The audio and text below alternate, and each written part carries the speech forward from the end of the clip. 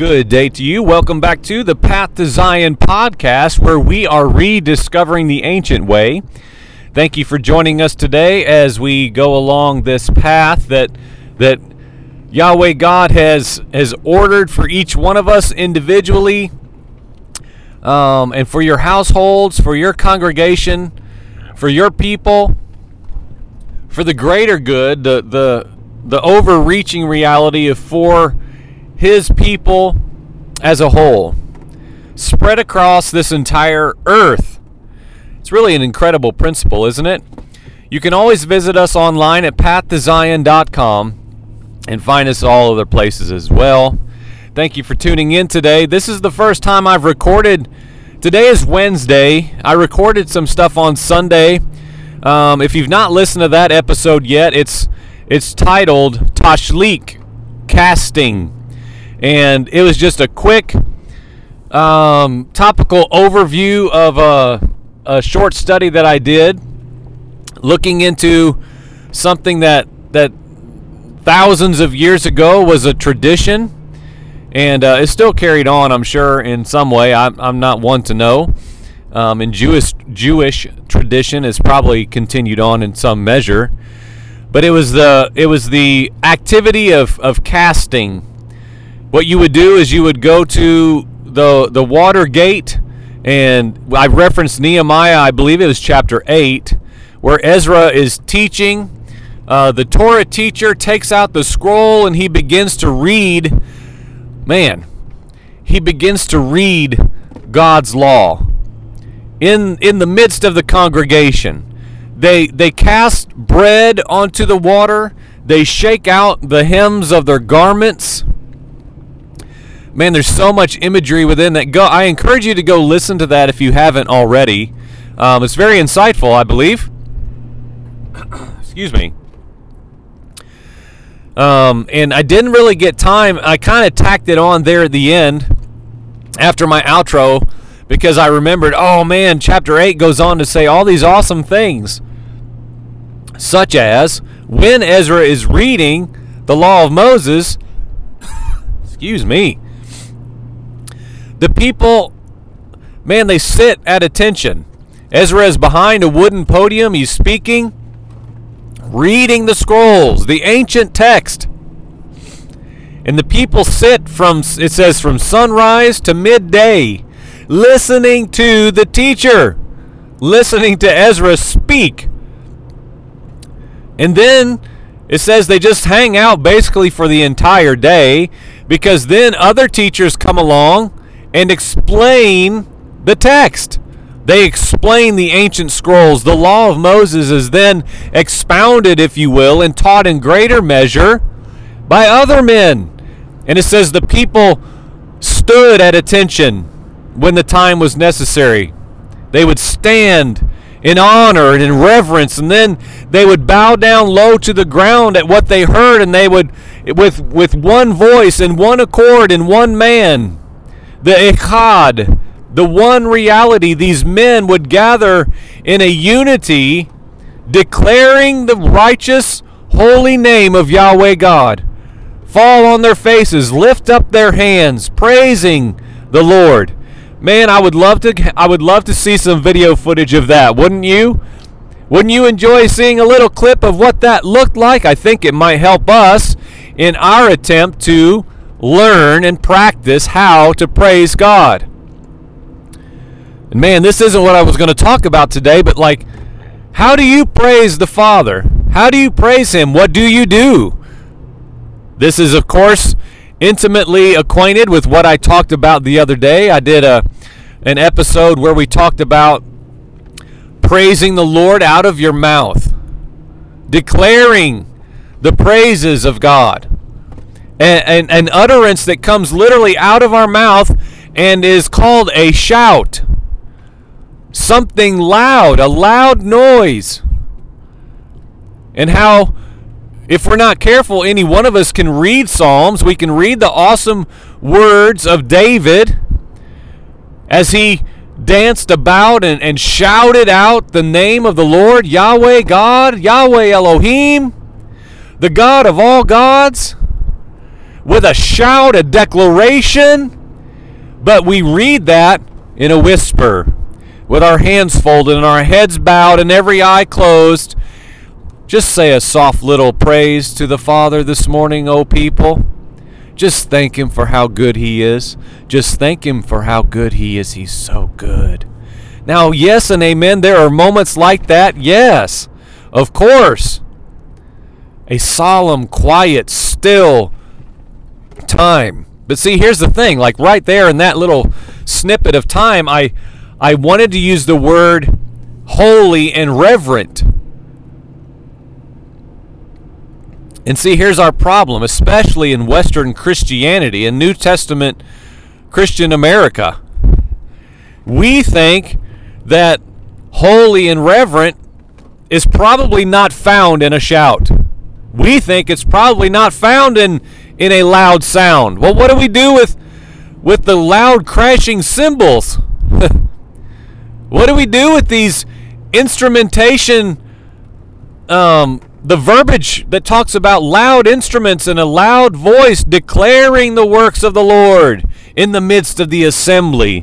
What do we do with those things? This is challenging to us, and it should very well be. And so even in this morning that I'm already talking about, we're going to shift gears here in a moment, I believe. But what does our praise look like? What does our worship and adoration of the King look like? Is it normal for you throughout your entire day, first and foremost? I mean, seriously, how many times throughout your day is it just habitual? Not in the sense of recitation and like a robotic response of, 1 o'clock, 2 o'clock, 3 o'clock. I'm not talking about that. I'm talking about our heart's posture towards the Father. Constantly heaping accolades upon the King. Oh God, praise you for this sunrise this morning, for the beautiful day, the cool temperatures, the beautiful trees, these rolling hills and mountains that I get to live in the midst of. Praise you, oh God. I join with all creation. Thank you that I have a physical body able to work today, to go out and make money, to provide for my family and to help others, to establish an unshakable kingdom through anything that I might do or any other that you might lead me to help. Thank you that I have a business. Thank you, it's yours. Thank you for my family, for my wife, for our children, for our this, our that, whatever the case may be for you. We should have days that are absolutely full to overflowing with the praises unto the King upon our lips, not just in the meditation of our heart, yes, there, of course, but also out of our mouths. And sometimes it needs to be a sound, and sometimes that sound needs to be loud. We were having a rough morning at our house today. I was out for work all day yesterday and some prayer time yesterday morning with some men, so I was gone all day long. It was a long, long day. And my wife and son just didn't have the best day ever. Just the struggles of having a 9-year-old in your house and being ones who train and teach and don't just let things slide because let's just face it. Well, it's just easier just to overlook everything. Let's overlook just half. I'm tired. You're tired of hearing it, and I'm tired of saying it, right? And this morning was off to a similar start, so my wife said, you know what? She stood at the door, she said, we just need to blow the shofar. We just need to blow the shofar, man. This day's got to shift. We can't have another day like yesterday. Okay. The discernment of my wife. It's necessary. What? Let's do something in faith. We, in our family and in our congregation where we attend, has been talking a lot about the shofar. We just passed Feast of Trumpets, Yom Teruah, and one of the brothers has been talking about the voice within the shofar. The shofar was merely not just making a sound, a noise. It was releasing a voice when you look at the Hebrew text. There's a voice within it. And it causes all these different things to happen. And one thing that I don't have time to get into today, it makes Yahweh God move. Scriptures talk about causing him to ascend. Whoa, what in the world are we talking about, right? We need to be people of faith. Most Christians now, most evangelical Christian Americans call that foolishness. I'm not Jewish. Here we are again. How many times do Christian Americans say that phrase? I'm not Jewish. Oh, golly. Hey, guess what? I'm not either. It's not about that. Listen, and that's good. That's a good segue. Unexpectedly so. So this morning, I was in Romans, bouncing around here and there, reading some of the exhortations of Shaul, Paul, whose name was not changed, by the way. Romans chapter 8, to be specific, by Yahweh's grace, without earning it, both Jew and Gentile are granted the status of being considered righteous before Him through the act redeeming us from our enslavement to sin that was accomplished by Messiah Yeshua. Romans 8, verse 24. And this is such a loaded verse, because one thing that constantly bears repeating over and over and over again is, again, here we are in Christian American thinking, Western Christianity. Everything that has to do with your faith, your belief, your religion, if you will, is always centered around you. It's individual. Maybe you and your household. Maybe, if we keep going out a little more broad with each step, maybe about you, your household, and your church. You, your household, and your fellowship of believers that you gather with once or twice a week. But the problem within that thinking, that, again, we have to be clear, no one can argue that understanding, especially the individual me and Jesus reality, permeates the modern day church. I need to go get in my closet with Jesus, and He and I are just going to love on each other for an hour, and then I'll come out and see you, and I'm ready to go now. And there's a disconnect of the plurality of the body. Ironically enough, the body itself is generally missing, or, at best, just kind of overlooked. Pushed to the side. Now, again, let's be whole. That's one thing I'm thankful God helps me to do these days. I never used to do that very well. I've never been very balanced until the last couple years. There is an individual reality, yes, amen, hands down for sure. I have got to have an intimate, individual relationship with Messiah Yeshua. Me. He's my mediator. He's my everything, my Savior, rescuer, deliverer. He is my connection to the eternal Father. I have to intimately be acquainted with Him and be engaged conversationally in my heart of hearts, where my spirit man cries out. And that's why we have Holy Spirit. I mean, that's a whole nother day. But there has to be this broadening, if you will, of our understanding of what, in fact, we are invited into, that surely, hands down, without any question, surpasses merely a me and Jesus relationship. Because, again, Christian America promotes everything in your life is funneled down into getting you into a, quote, personal relationship with Jesus Christ. Everything comes down to a personal relationship with Jesus, but I disagree. I believe that is a part, a component, a door, a gate, a way. Yes, that is the way. But the way is not the finish. The way is not the culmination. The way is not the purpose. It's merely the gate, the door, the way. The life, right? We can use Scripture to explain itself. Yeshua, Jesus, the Christ Messiah, He is the gateway, the doorway into becoming the people of God. A literal people and abode. God's plan was never for you to singly be the temple of God. Can you house all of Yahweh God's eternal glory in your one body? In its fullness? Man, cover the entire earth with humans filled with the glory of God, and we're not even close to touching a molecule of all of Yahweh God's glory. If we were all filled to full, it's a molecule. But by Yahweh's grace, without earning it, there's nothing we can do to earn it. This part is a gift. Both Jew and Gentile, some versions just simply state, every man, all men, are granted the status of being considered righteous before him. And Paul knew who he was talking to.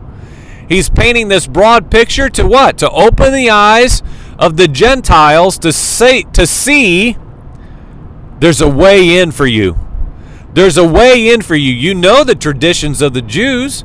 You know the ways of Israel. You know Yahweh God's ways, requirements. And you've been told your whole lives you're on the outside. You can't get in. You're a dog people. You're a pig nation people. You're the goyim outsider. You're not getting in here. But Paul's message was beginning to go out and say, you know what? Guess what? There's a way for you. There's a way for you. Both Jew and Gentile. How? Through the act, redeeming us from our enslavement to sin, and every single bit of it was accomplished by Messiah Yeshua. All of it. The end of the verse connects the beginning. All of these things, these availability, what's the word I want to use? The opportunity itself is not something you can earn. The opportunity is a gift. And it's through the life,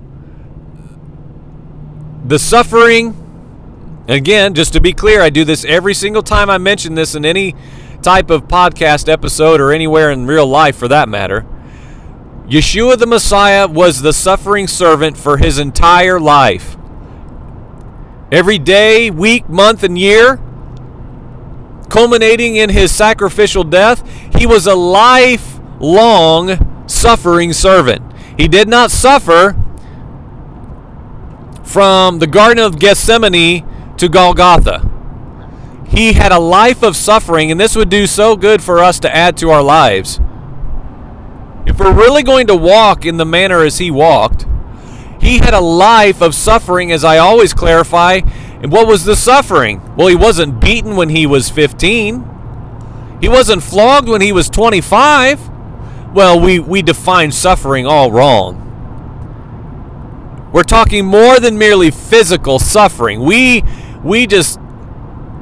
oversimplify things. I'm not talking about a physical beating equal to suffering. I'm talking about a life of denial. Yeshua the Messiah learned obedience through the things that he suffered. And he was an obedient son for all of his days. So there's nothing we can do to earn it. It's not that we now we are suffering servants and then thereby earn this status of righteousness from the Father. No. We go into the Son. This is why you must be born again, born from above, regenerated, born of the water, born of the Spirit, in the kingdom. Not merely seeing it on the outside of the gate, looking in. I see it. The goal is not to see the kingdom. The goal is to be within. And that's by being born of the water and born of the Spirit. I often wonder how many people have seen it. How many people have seen the kingdom? That was me for many years. I've seen it. I'm out here looking in. But man, when I was born of the water, after being born of the Spirit and already born again, regenerated, oh boy, I went in. I went into the kingdom. And oh man, is there a difference. You can stand outside the gates of Disney World all day long and look at the rides,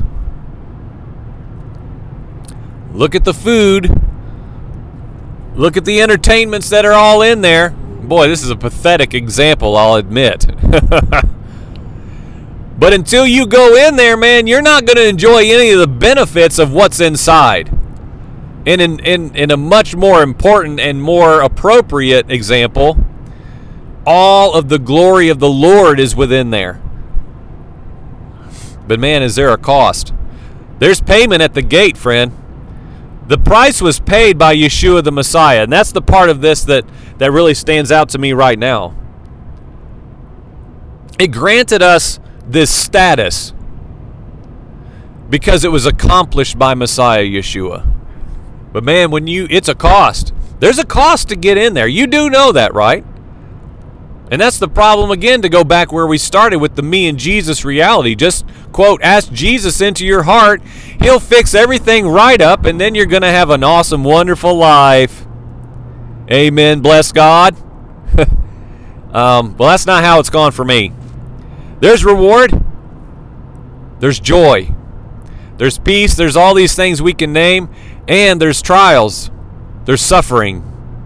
There's the constant denial of walking in the pattern of the Son, of denying myself, my will, my way. And you know what? That's not easy. That's why we've got to have the Spirit. That's why we've got to do what I taught on the other day about the groaning of the Spirit within us and how you can't groan to yourself. Groan in your imagination, friend. Close your eyes real hard, squint your eyes, and groan without making a sound. Well, you can't do it. Why? Well, the Holy Spirit wants to bond with our natural man and has to be loosed through our tongue. We have to loose our tongue.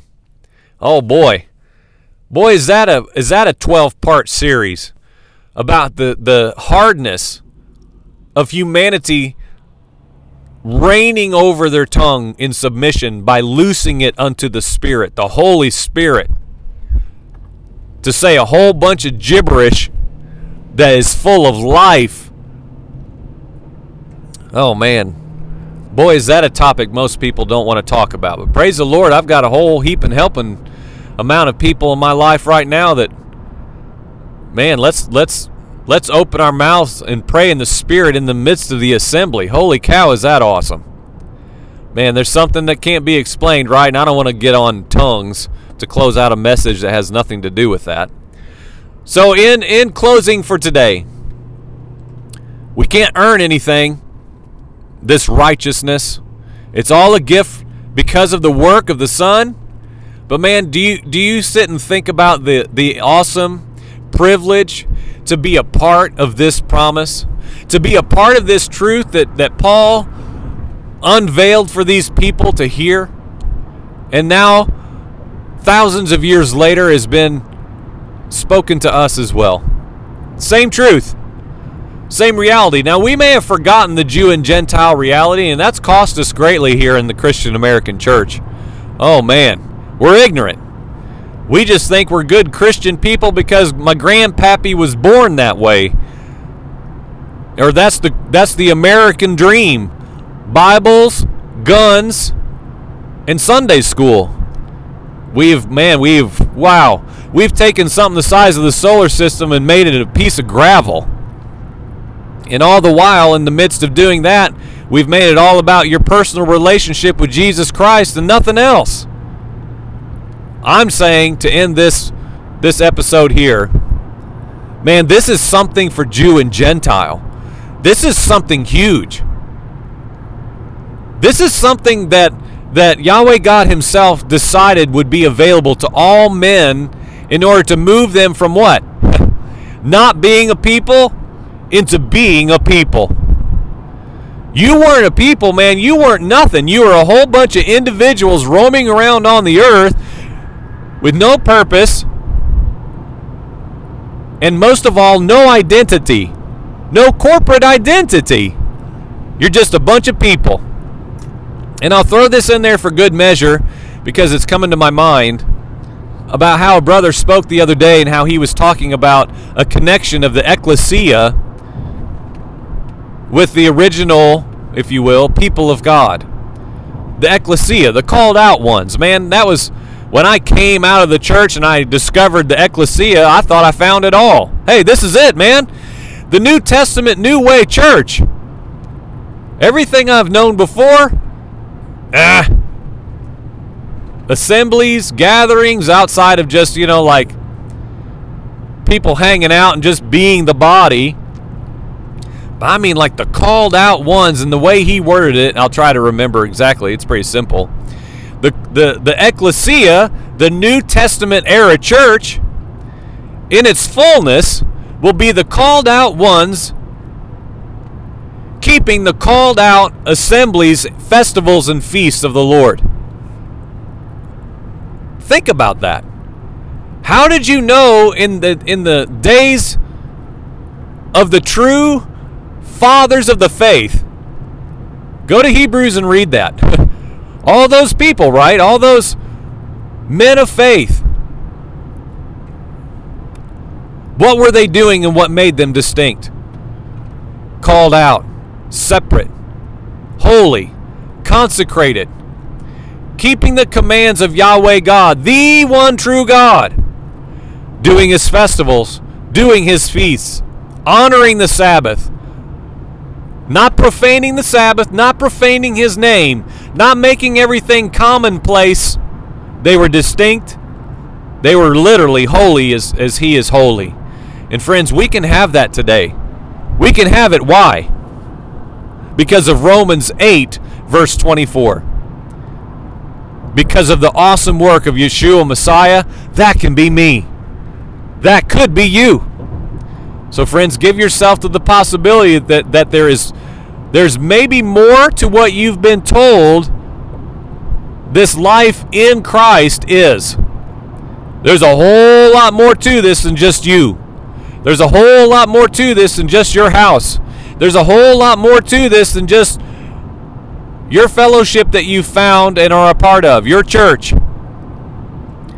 Man, this covers the entire earth for every single one, Jew and Gentile, who will come into the gift that's been extended to us through the awesome work of Yeshua the King. It's incredible. What an awesome, awesome truth for us today. Thank you for listening. Visit us online at pathtozion.com 24/7. Sign up for the email notification. Drop us a line, won't you, at pathtoZionPodcast@gmail.com. We would love to hear from you wherever you are. Come visit us. We'd love to come visit you wherever you are. We would prayerfully consider coming and sharing, praying, encouraging, exhorting, whatever the Lord might have for us. Man, there is a unification of the people of God on the earth right now like maybe hasn't been seen in a very long time. It's very interesting. I believe we're on the verge of a great ingathering. There are so many people rediscovering this ancient way reality. It blows my mind. I can't believe how many people are saying, you know what? I think maybe I'm supposed to keep Shabbat. I'm supposed to honor the Sabbath, man. Me. Oh, man. Every time I hear that, I'm like, oh, my gosh. This is crazy. This is crazy. What's the Spirit saying in this hour? Man, don't you dare forget the ways of those who have gone before you. It's time to rediscover the ancient way. You're listening to the Path to Zion podcast. Have a good day. Amen.